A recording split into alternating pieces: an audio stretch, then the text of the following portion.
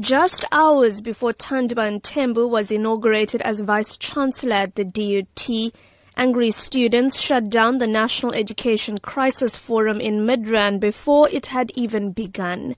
As Higher Education Minister Blade Nzimande tried to address the crowd, members of the EFF, SASCO and other organizations traded blows and threw chairs at each other. The forum has been postponed while conveners attempt to regroup in a more peaceful manner.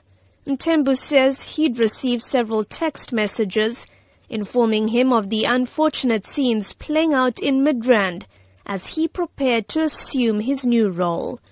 Referring to the Fees Must Fall protest, he says while students may be angry, he wants them to positively engage on ways to take South Africa forward. I think university students, given the concessions that government has already made, need to now begin to move and think broader about the challenges that we all face in this country. The issue in this country is a lackluster economy. That is the biggest problem we have. Mthembu has called on student leaders to proactively work with institutions of higher learning and not to simply rely on government for all the answers.